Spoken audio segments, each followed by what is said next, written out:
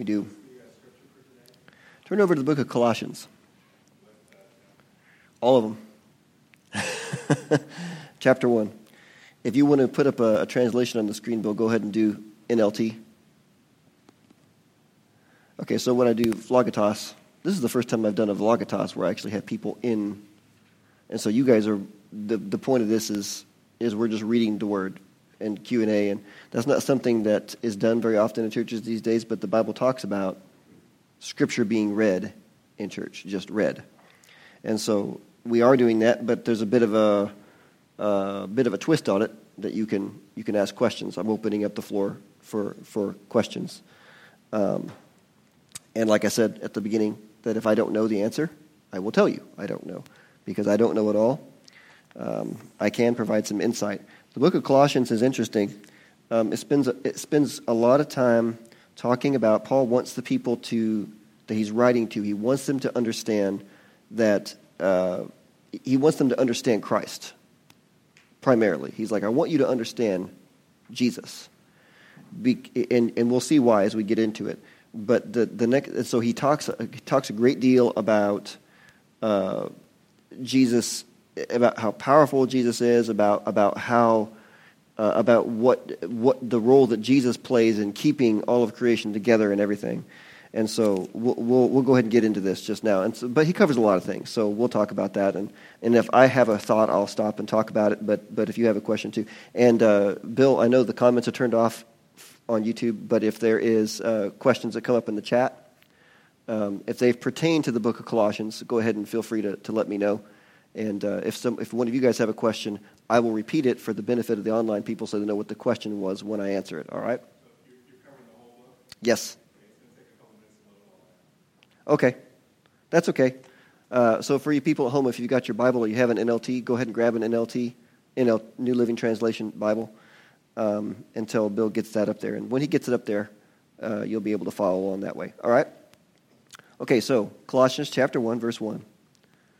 This letter is from Paul, chosen by the will of God to be an apostle of Christ Jesus, and from our brother Timothy.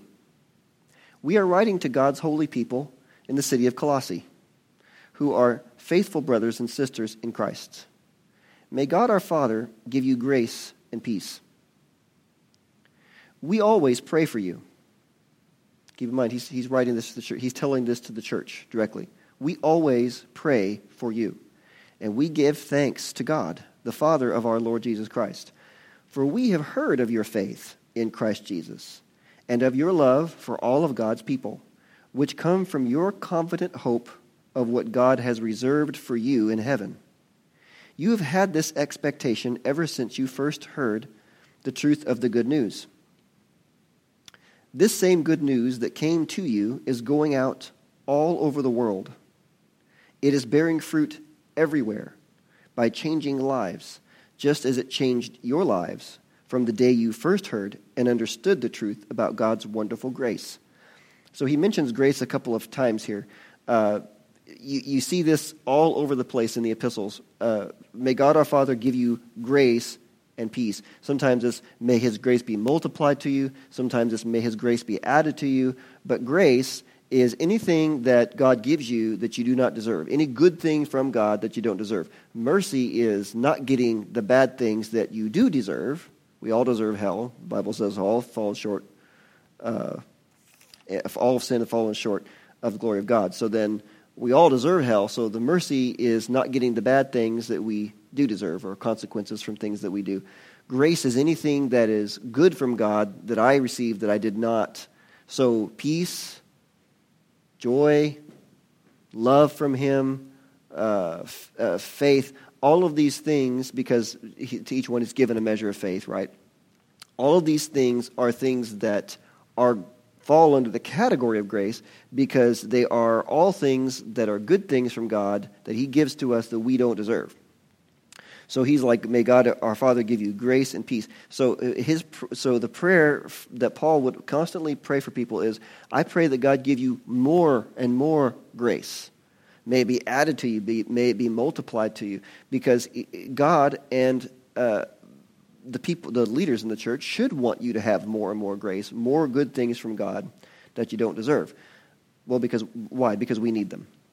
We need them. So he says, he sees, you believe this truth since the first day you understood the truth about God's wonderful grace. You learned about the good, verse 7 now, you learned about the good news from Epaphras, our beloved coworker. Okay, so you learned about the news not from us, but from Epaphras, a missionary, somebody, or an evangelist, or maybe just somebody who just is a Christian and just showed up, or we get the sense later that he probably lived there in Colossae, but he came to these people and he delivered to them the gospel about Jesus Christ. Jesus saves, and these people believed, and as a result of it, Paul has said, ever since we heard about it, we have been praying for you. Okay? And so he says, you learned about the good news from Epaphras, our beloved coworker. He is Christ's faithful servant, and he is helping us on your behalf. He has told us about the love for others that the Holy Spirit has given you. So we have not stopped praying for you since we first heard about you. We ask God to give you complete knowledge of his will and to give you spiritual wisdom and understanding. This is something that you can pray for yourself at any time. You can ask God, Lord, please give me a knowledge of your will. Give me spiritual wisdom and understanding. That's the best way to get to know God and get to know his word when you read the word. And you'll read it. You pray for yourself, believing that God will give you those things. And as you read the word, you will be astounded at how much understanding you have as you read his word. And you'll be like, oh, I get that now. I didn't get that before. Okay. So, verse 10. Then the way you live will always honor and please the Lord, and your lives will produce every kind of good fruit. All the while, you will grow as you learn to know God better and better. We also pray that you will be strengthened with all his glorious power, so you will have all the endurance and patience you need. Are you having trouble enduring in life? Things that are hindering you? Do you need patience? They're like, we pray that you be strengthened with his glorious power. People think that his power in terms of miracles and things like that, but he's talking about what his power translates in you to is the endurance and the patience you need to run the race of life. Not that you can't perform miracles and things like that. You can, as the Holy Spirit leads you to. But he's talking about that type of strength, the ability to endure. Okay? And then he says, may you be filled with joy, always thanking the Father. He has enabled you to share in the inheritance that belongs to his people who live in the light. For he has rescued us from the kingdom of darkness and transferred us into the kingdom of his dear Son, who purchased our freedom and forgave our sins. Christ is the visible image of the invisible God. See, now this is where he's going to talk about Jesus. Okay. Let me make sure that there was something I was wondering if I had skipped over, but I guess I did not. Okay, so Christ is the visible image of the invisible God. He existed before anything was created and is supreme over all creation. For through him, God created everything in the heavenly realms and on earth. He made the things we can see and the things we can't see, such as thrones, kingdoms, rulers, and authorities in the unseen world. Everything was created through him and for him. And just a point here is that modern science understands there are things that they can detect that we cannot see with the natural eye. So that anything like that falls under this category. He made the things we can see, the things we can't see. And faith, if Hebrews chapter 11 says that faith is the evidence of things not seen. In that case, it's things you're believing God for that you have not seen yet. But as you continue in faith, eventually they become seen because you've continued in faith and you believe that you received when you asked. We won't get into all that. So, verse 17. He, Jesus, existed before anything else, and he holds all creation together. Christ is also the head of the church, which is his body. He is the beginning, supreme over all who rise from the dead. We're still talking about the church here. So he is first in everything. For God in all his fullness was pleased to live in Christ, and through him God reconciled everything to himself. So through Jesus, God made everything, the things that we can see and the things that we can't see. But also through Jesus, he reconciled everything to himself. After it had entered a fallen state, then he reconciled everything to himself. And then he's now going to remake everything in a certain time determined by him. In verse 20 still, he made peace with everything in heaven and on earth by means of Christ's blood on the cross. This includes you, who were once far away from God. You were his enemies, separated from him by your evil thoughts and actions. So anybody who is not in Christ, then, all their thoughts and actions are considered by God to be evil, because they're not reconciled to him. That's why God reconciled. He wanted to reconcile everything and everybody to him. Not everybody will receive Jesus, but he wanted to reconcile everybody to him, to himself. And so through Jesus, he did that, through Jesus' sacrifice on the cross. But that means that anybody who has said out loud Jesus is Lord and believes in their heart God's raised him from the dead, and I'm stopping there just to say that because I don't know who's watching. Maybe you don't know Jesus. And if you want to know Jesus, do like Romans 10:9 said. Say out loud he's your Lord. Claim him as your Lord. Believe in your heart God's raised him from the dead, and you'll be saved. And this will apply to you. You'll be at peace with God. Okay, verse 22, he says, yet now he has reconciled you to himself through the death of Christ in his physical body. As a result, he has brought you into his own presence, and you are holy and blameless as you stand before him without a single fault. But you must continue to believe this truth and stand firmly in it. Don't drift away from the assurance you received when you heard the good news. The good news has been preached all over the world, and I, Paul, have been appointed as God's servant to proclaim it.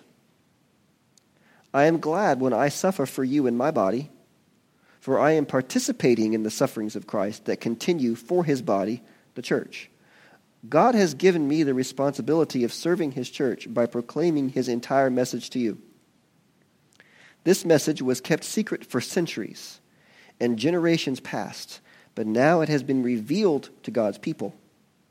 For God wanted them to know that the riches and glory of Christ are for you Gentiles too. And this is the secret. Christ lives in you. This gives you assurance of sharing his glory. The New King James Version says, Christ in you, the hope of glory. A lot of people in this world don't have hope. But hope is a confident expectation of what God has promised. That's why the word says the hope doesn't disappoint. Because God always makes good on his promises. But if we have trouble receiving those promises, that's on us. That's why the word is constantly talking about building your faith, building up your most holy faith, praying in the Spirit, building up your most holy faith. Faith comes by hearing, and hearing the word. That's why it's so important. That's why you notice that Paul is really saying some repetitive stuff here, but it doesn't matter because he wants us to hear it and hear it again. Okay, so he says in verse 28, so we tell others about Christ, warning everyone and teaching everyone with all the wisdom God has given us. We want to present them to God perfect in their relationship to Christ. That's why I work and struggle so hard, depending on Christ's mighty power that works within me. Some people struggle really hard, they work really hard, but they don't depend on Christ. They don't depend on God, and because of that, they wear themselves out. And they'll think sometimes because I'm working for God, I wonder why I'm now burned out. I wonder why I don't have any more fire in me. But I did not depend on Christ's strength in me. See, Christ in you, the hope of glory. And glory, of course, is whenever God reveals his goodness. It's the expression of his excellence, as we've said many times. So that means that just like grace, anything that you receive from God, peace, love, mercy, joy, any of those things, mercy is a different category. I misspoke there. But any of those things, those are all grace. It's like all thumbs or fingers, but not all fingers or thumbs. Those things are all grace. And so that means that miracles, signs, and wonders are also grace. Okay? That's why Christ in you, the hope of glory, the confident expectation of glory, is anything that God may do for you through Christ, in you through Christ, or through you through Christ, in you. That's his glory. It's the expression of his excellence. Okay? That's why he makes a point to say it's Christ. He relies on Christ's mighty power that works within him. Okay? At this point, do I have any questions? No questions at all? I'm going to have to plant some So, when Okay. you talk about the struggles so hard, is that like the struggle with sin or the struggle and then, so you struggle through bad times or bad situations depending on with Christ, the power that works within me? Or Yeah. The hope of glory? Yeah, specifically, okay, so the question is, what is he, when he talks about suffering or he's talking about the struggle, what's he talking about? Is he talking about just life's hardships, or, what's he talking about? That was the question. And the answer is really anything. He's specifically talking about his ministry. He's like, back in verse 24, he said, I am glad when I suffer for you in my body, for I am participating in the sufferings of Christ that continue for his body, the church. So he's talking about any kind of ministry thing that he's doing, anything that he is doing for the church. That's what he's talking about. It doesn't apply to just that. I mean, because God will help you with anything if you have faith in him. It could just be struggles in life, but he is talking specifically about the ministry work that he is doing for the body, the service he is doing for the church. He's like, when I do what I do.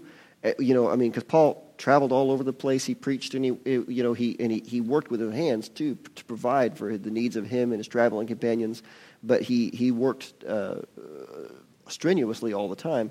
But he's saying the reason I can do that is because I work hard. That's my side of it. But the God side of it is that I rely on Christ's mighty power in me. But I can choose to not take advantage of something that I have. I played guitar earlier. I can play without a pick, but I choose to take advantage of the pick that I've got to, and so that's kind of the idea. Christ's mighty power is a lot better than a guitar pick, but that's the point, is that that's what he's talking about. But it can apply to regular struggles as well, because anything that you need, because he's still talking about grace. We prayed for you a little while ago. The healing that you are asking God for is grace. It's something you don't deserve, but that Christ has paid for. And his power is already working within you mightily. You got to cooperate with it, essentially, is what he's saying. Does that make sense? Okay. Any other questions before I move on to chapter 2? Yes? So, someone asked me today. Ooh, okay. He said, how could God give us a commandment or something to do that he couldn't do? Mm-hmm. And I said, well, what is that? And they said, how can he ask us to have faith? I remember that because he talked about faith. But he says, okay. He says, how can he ask us to have faith? Because the whole time, he knows he's God. Mm-hmm. But yet, how can he ask us to have that same faith?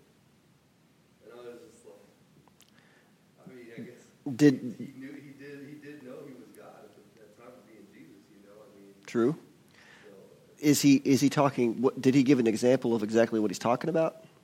I guess just like that whole having faith. How can we have faith? So his question is, how can God ask us to have faith when he himself couldn't have faith? I would have to ask him, in what instance did God not have faith? As Jesus, even though he was Jesus, Uh-huh. he knew he was God. True. So what faith did he have being a man? Okay, the answer to that's in Philippians. So his question is, I guess his question is how can God hold us to the standard of having faith when Jesus knew he was the Son of God? And so, in other words, what he's asking is Jesus wasn't just a man, so how could he expect us to rise to that same level of faith that Jesus had? Well, in Philippians, the Bible says that Jesus set aside his divine privileges. So he was not operating in his own power. He was still God, but he chose to limit himself to the power of the Holy Spirit. So he had to rely on the Holy Spirit just like we do. That means that anything that Jesus said or did, he had to do in faith. And see, you notice that there's a lot of times there's a delay. Jesus speaks a word in faith and says, go your way, you're healed. And many times it's like, and in that very hour, they were healed. So they weren't healed immediately all the time. And so you can see then that there is a display of faith in Jesus, because if he had spoken the word in faith and then the person left and he didn't see them get healed because they leave and then however long later, then there's this manifestation of the word. The word of faith is spoken and it stands until that miracle comes to pass in the physical. In the spiritual, it's as though it's done. It's like his word is as good as that's what it is. The word of faith that he spoke is good. But what if Jesus himself had chosen to doubt that word or stop believing that word? Would the person still have been healed in that hour? And I would have to say no, because it's his word of faith that he sustained that saw that miracle to its end, because it's a healing process that's begun, or whatever miracle it is. And so the answer, and I don't know if they would like my answer, because I don't know exactly what they're asking, but this is what sounds like as they're asking is, how can God hold us to that standard? But the thing is that the word said that each person has already been given a measure of faith. That's another way to answer that question is God expects people to have faith because he gave it to them. And if they're not cooperating with it, that's not on God. So he's like, I gave you everything you need. So that's why he would ask the disciples, where is your faith? He calmed the storm, and they're like, wow, he calmed the storm. And then he's like, where's your faith? I know I gave it to you. Where is it? Show it to me. And so that's really the answer that I would give that question is, that's how God can expect a person to have faith, because he already gave it to him. I gave it to you, so display it, please. Demonstrate it. Is that good? Good. God spoke everything into existence. Mm-hmm. He couldn't do that unless he had faith. He spoke. He just spoke the word. Mm-hmm. And it happened. You could say that he chose to operate through faith. Yeah. And that's what I would do. I wouldn't go any further to say that he couldn't do it without faith, but I would say okay, he probably chose to operate through faith. Sorry, I didn't mean to interrupt your question. Well, it says faith cometh by hearing, Mm-hmm. hearing by the word of God. Well, who is the word? Jesus is the word. Jesus is Yeah, the word. hearing by the word of God. Yeah. Jesus is the faith. Yeah, that's why it said he created everything through Jesus, because Jesus is the Word. He created everything through his Word. He spoke it into existence. Jesus is the Word. Yeah. That was it over. See, where is that? That's verse verse 16. For through him, that's Jesus, God created everything in the heavenly realms and on. I never thought about it that way, but that's a good way to look at it. Jesus is the Word. He created everything through his Word. But you also notice over there in the Gospels, when Jesus cursed the fig tree, they said, wow, look how quickly the fig tree withered. And Jesus said, have faith in God. Some translations render that, have the God kind of faith. So I think that a lot of times people will think, okay, well, if God has to have faith or God has faith, that somehow limits God. Not if he chooses to operate through faith. If he could operate any way he desired and he chose to operate that way, that does not limit him. But having the God kind of faith then is like, I spoke it and I have no doubt that it'll come to pass. But without knowledge of what God's will is that we can speak, how can we speak in faith? I'm not used to asking a question of my own when I'm doing Vlogitas, but that's fine. Do you think about that? Think about that. If you don't know what God said you can ask for or what God said you can declare, how do you have faith to do it? You're just going to be, I hope it works out. But that's not what God wants. God wants us to know. Like they like to say at Rhema all the time, faith begins where the will of God is known. I can't have faith for something until I know what his will is concerning that thing. Anyway,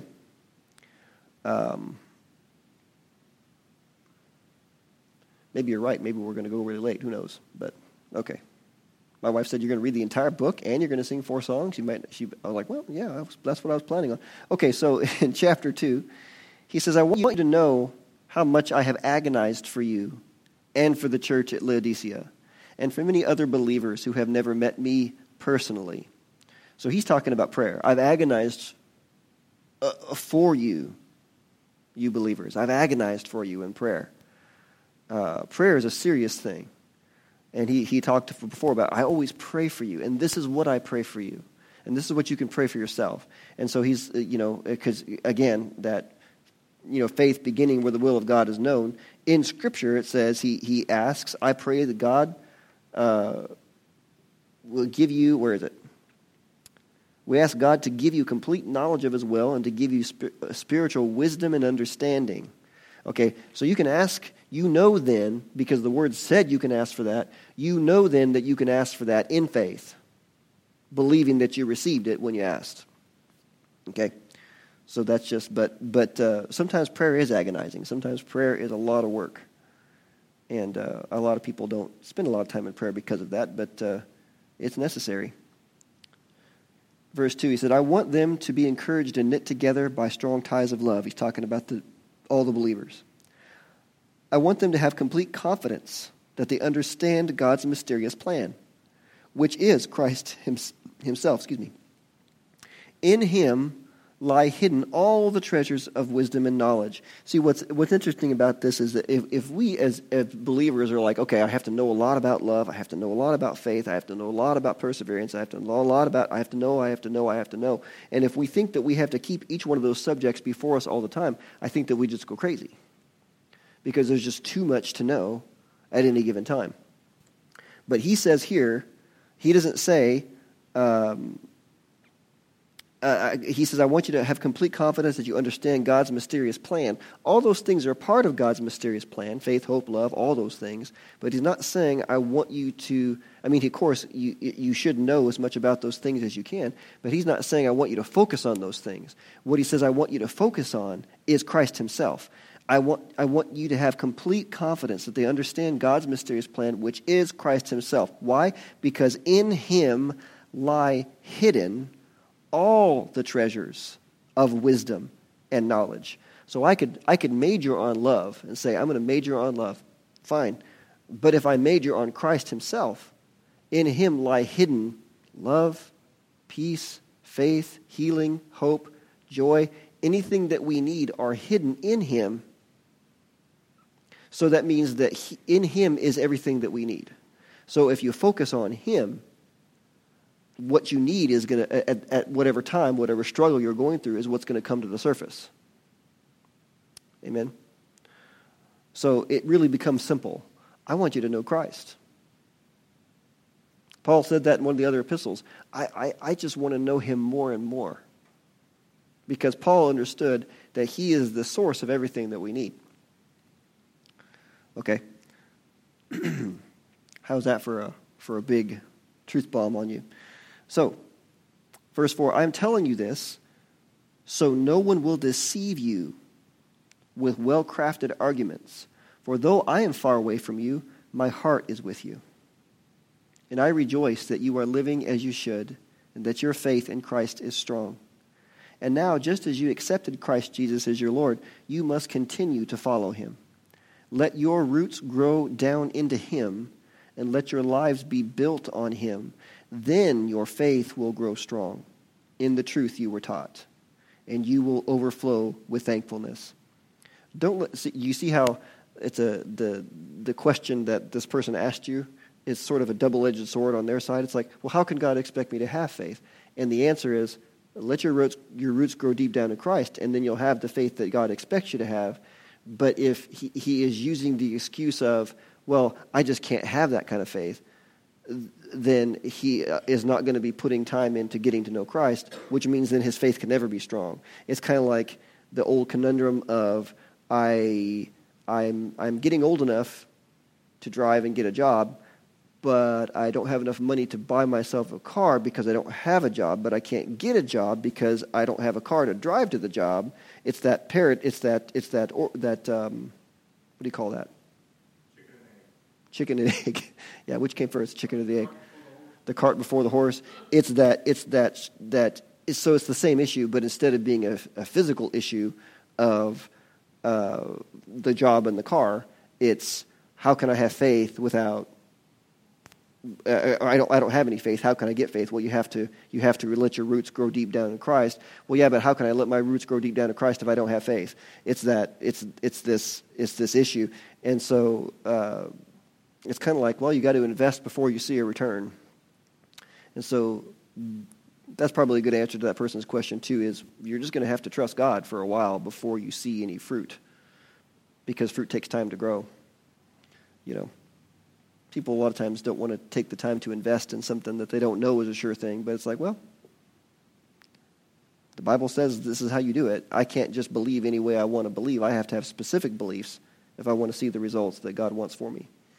I can't just choose, well, I think God ought to do it this way. You remember on Sunday, Danny Hubble was talking about the way of Cain. For any of you who didn't miss Danny Hubble's message, you might want to check that out. It was this last Sunday's message, but he said he talked about Cain expected God to take his offering on his terms when God had already clearly stipulated this is the type of offering I want you to bring. But Cain was like, well, God should just accept this, just because I think this is good enough. And so that's kind of the same problem there with that issue of faith is, well, why can't God just accept? Well, because he's made it clear what he expects. So I can't just believe anything I want to believe. I have to, like Cain, I can't just bring whatever offering I want to bring. I have to resolve in my heart that I'm going to do what God said to do. It's the only way I'm going to see results. Anyway, what do you think of that? Is that good? Well, well-crafted arguments are a way to have an excuse not to believe. And if this is a person, if he brings up the same argument again and again and again, I was listening to an apologist speak. That's somebody who defends the truth on a professional level. The guy's awesome.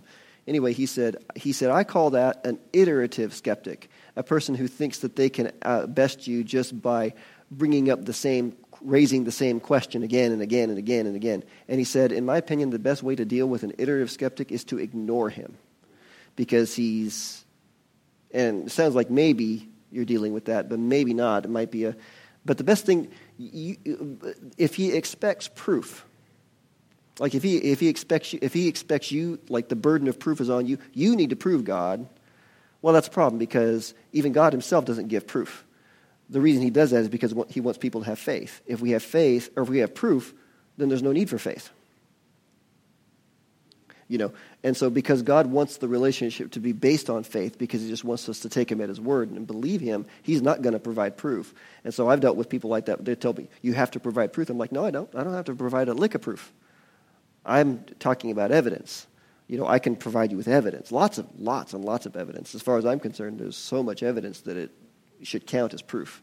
But it's like, well, yeah, you do have to prove that. I said, no. You have to talk to God about that. He says, well, God proves himself, does he? He's like, that's not how it works. I said, if God's a person, yes, that's how it works. The burden of proof is with him, because he is a person. But in this case, where he's got some well-crafted arguments and things like that, you do not have to reprove him, because there's a difference between reproofing and rebutting. You don't need to reprove him. You don't need to prove that he's wrong in order to stand firm. All you have to do is show him, I have provided you with enough, or you could say, you have not provided me with enough evidence that I should change my view about God. And that really irritates people, because they don't like to be rebuffed. They want you to prove them wrong. So, but all you have to do is say, you haven't provided me with enough proof for me to change my view. Just struggling, maybe? So he's not trying to prove you wrong. He's just struggling. You're like, go to church and ask the pastor. Okay.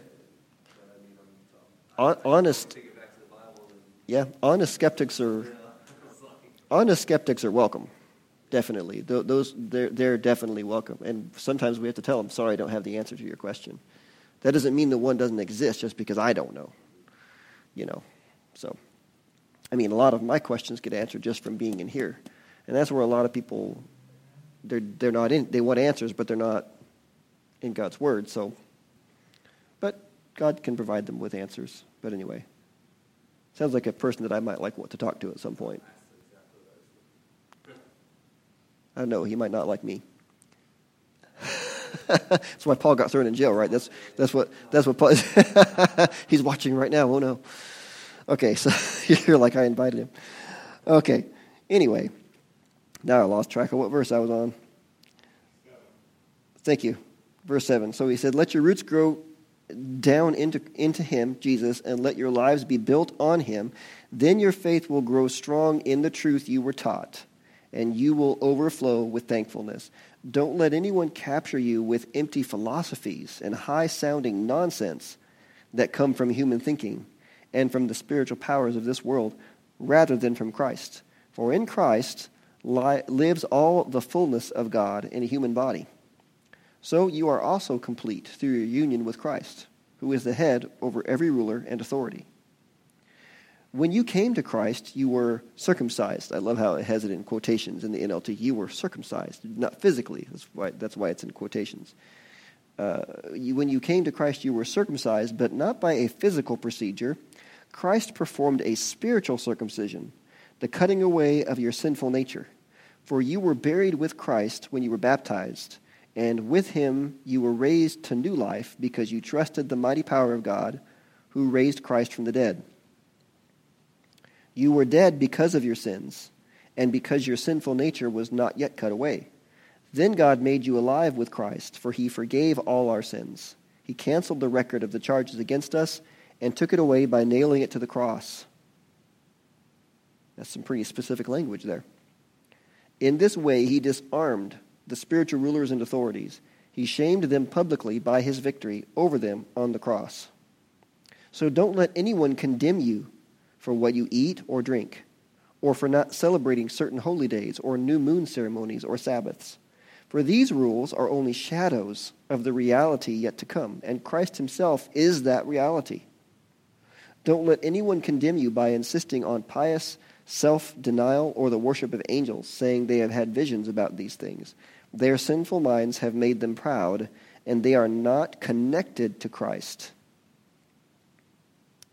So it's possible to be not connected to Christ. They are not connected to Christ, the head of the body. For he who holds the whole body together with its joints and ligaments, he holds the whole body together with its joints and ligaments, and it grows as God nourishes it. So a person who is connected to Christ then is a part of this network that he's talking about. If you are seeking Christ, just like he's saying, I want you to know Christ. So the person who seeks Christ, who seeks to know Christ, who seeks to spend time with Christ, then they are connected to Christ. And he says, when a person is connected to Christ, then as a result of that, you end up with the last part of verse 19, which says, he holds the whole body together with its joints and ligaments, and it grows as God nourishes it.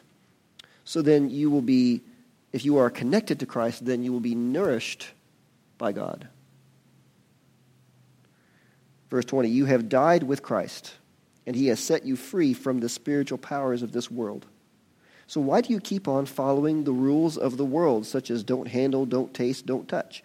Such rules are mere human teachings about things that deteriorate as we use them. I'm not going to try to pronounce that word again. Deteriorate. There we go. I got it that time. These rules may seem wise because they require strong devotion, pious self-denial, and severe bodily discipline, but they provide no help in conquering a person's evil desires. Now, I think that's fascinating, because of how many people all over the world, they maintain these really strict religious observances and things. But Paul is saying those things don't help you fight the sin nature. They don't help you combat evil desires that rise up within you. So they're useless, is what he's saying. It's useless to observe those kinds of things. And so the issue here is what he called the sin nature. He's like, Christ did away with the power of the sin nature over you. I mean, you still have one because you can yield to that, but you got that new nature. And he talks about that in chapter 3. Let's get over there. Since you have been raised to new life with Christ, set your sights on the realities of heaven, where Christ sits in the place of honor at God's right hand. Think about the things of heaven, not the things of earth.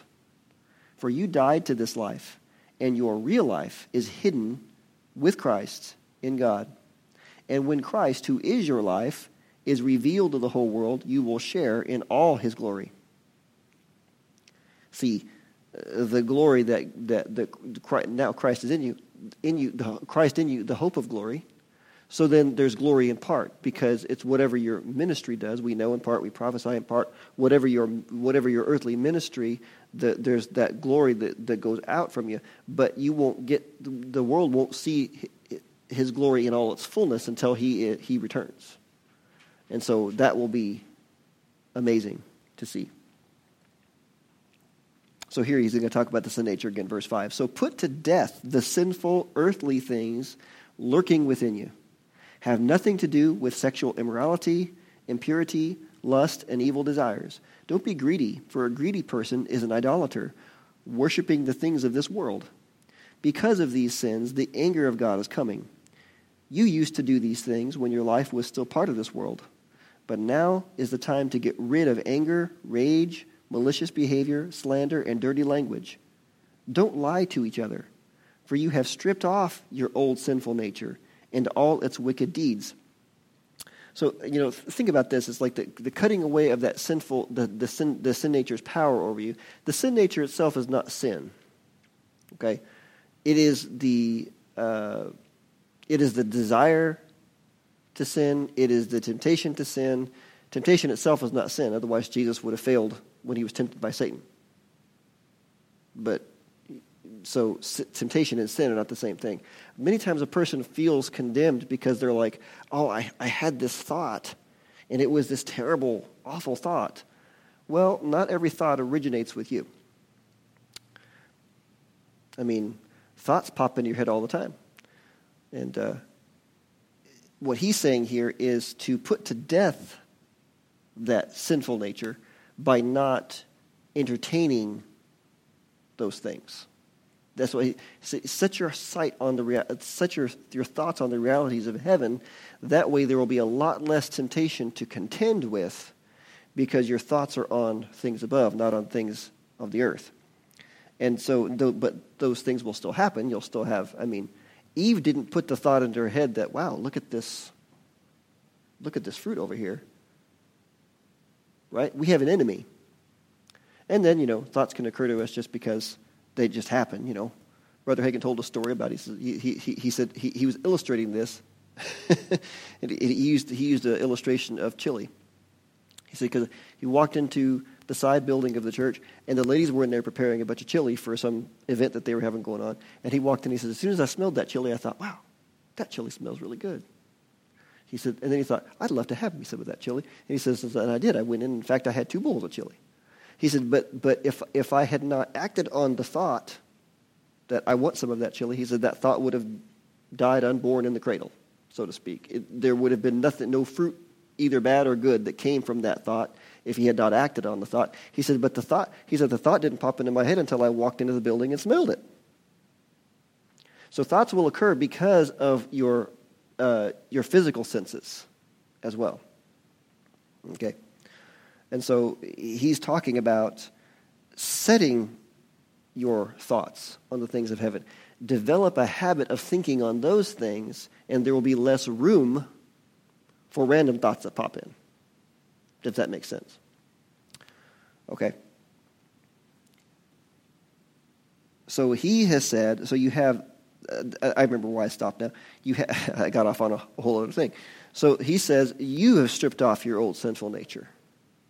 But he said, you used to do these things. In verse 7, he says, you used to do these things. He's talking about all those sins, okay? You used to do these things when your life was still part of this world. But now is the time to get rid of anger, rage, malicious behavior, slander, and dirty language. Don't lie to each other, for you have stripped off your old sinful nature and all its wicked deeds. How did he know that they stripped off the sinful nature? Because he said, you used to do these things. You don't do those things anymore, so therefore that is evidence that you have stripped off the old sinful nature. In other words, you're not yielding to that. You're not dwelling on that. You're not giving that any kind of position in your life, because Jesus Christ destroyed the power of the sin nature over you when you accepted him as Lord. So the power of that is broken over your life. You no longer have to yield to it. Now you can yield to the new nature you have in Christ instead. Because he goes on to say here in verse 10, put on your new nature. Put it on. Put on your new nature and be renewed as you learn to know your Creator and become like him. In this new life, it doesn't matter if you are a Jew or a Gentile, circumcised or uncircumcised, barbaric, uncivilized, slave or free. Christ is all that matters, and he lives in all of us. Wow. Since God chose you to be the holy people he loves, you must clothe yourselves with tender-hearted mercy, kindness, humility, gentleness, and patience. So now he's shifted now. Now he's talking about how we deal with other Christians. Because he said, make allowance for each other's faults and forgive anyone who offends you.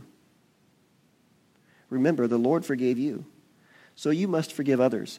Some translations, in talking about forgiveness, I should say, I read it in the Amplified. It's like, in brackets, it's like, let the matter drop. Forgiveness is letting the matter drop. In other words, I'm not going to talk about it anymore. This person did this thing to me, and not only am I forgiving them that debt, not only am I declaring they owe me nothing, I'm also never going to talk about it again. Because if I talk about it again, I'm bringing it up before me again, and I'm yielding to the sin nature. So, we're not allowed to complain about one another. Because he says, make allowance for each other's faults, and forgive anyone who offends you. Remember, the Lord forgave you, so you must forgive others. Above all, clothe yourselves with love, which binds us all together in perfect harmony. And let the peace that comes from Christ rule in your hearts. For as members of one body, you are called to live in peace and always be thankful. Let the message about Christ and all its richness fill your lives. Teach and counsel each other with all the wisdom he gives. Sing psalms and hymns and spiritual songs to God with thankful hearts. And whatever you do or say, do it as a representative of the Lord Jesus, giving thanks through him to God the Father. Wives, submit to your husbands as is fitting for those who belong to the Lord. Husbands, love your wives and never treat them harshly. Children, always obey your parents, for this pleases the Lord. And I've got my kids here tonight, so did you guys hear that? Just kidding. Yeah. Verse 21 says, fathers, do not aggravate your children, or they will become discouraged. One translation I read said, don't put on them unreasonable expectations. In other words, don't just make up a rule and be like, you have to follow this rule, and it's a stupid rule. You have to do this. You have to do it. Because that will discourage them, it says. Slaves, and you can apply this to employees in this time, obey your earthly masters in everything you do. Try to please them all the time, not just when they are watching you. Serve them sincerely because of your reverent fear of the Lord. Work willingly at whatever you do, as though you were working for the Lord rather than for people. That's key in working any job. Do it for the Lord, not for the people who are working over you. Remember that the Lord will give you an inheritance as your reward, and that the master you are serving is Christ. But if you do what is wrong, you will be paid back for the wrong you have done, for God has no favorites. Okay. I've just got about 10 minutes left. Does anybody have any questions on those before we move down? Any questions in the chat box there, Bill? That's fine by me. That just means they're all getting it, right? I don't have any questions because I understand it all. I asked God for spiritual wisdom at the beginning of this, and I know I understand it all, right? Any questions from my in-person people? No, I just got smiles. You're doing good. Good. Okay, keep going. All right. So the top of chapter 4, masters, and in this case, you could apply that to employers. Employers, be just and fair to your slaves/employees. Remember that you also have a master in heaven. Devote yourselves to prayer with an alert mind and a thankful heart. Why do you need an alert mind when you pray? Just in case God gives you something specific to pray for. Vain repetitions don't leave any room for God to speak. That's why Jesus said, when you pray, don't do as the heathens do with vain repetitions. But keep an alert mind when you pray. Devote yourselves to prayer with an alert mind and a thankful heart. Pray for us, too, that God will give us many opportunities to speak about his mysterious plan concerning Christ. That is why I am here in chains. And yes, he is writing this from prison. That's why it's not spiritual chains, it's physical chains. Pray that I will proclaim this message as clearly as I should.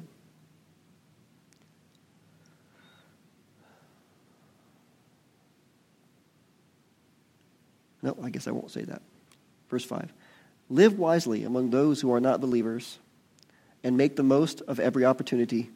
There you go. There you go, Jonathan. There's your there's your motivation when you're dealing with this guy, right? Live wisely among those who are not believers and make the most of every opportunity. That doesn't mean that, he'll never accept Christ when you're talking to him, but making the most of every opportunity just means being faithful with whatever God tells you to say and just doing your best. And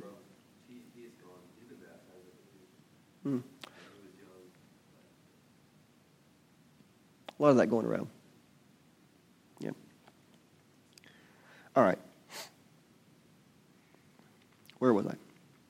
Let your conversation be gracious and attractive so that you will have the right response for everyone.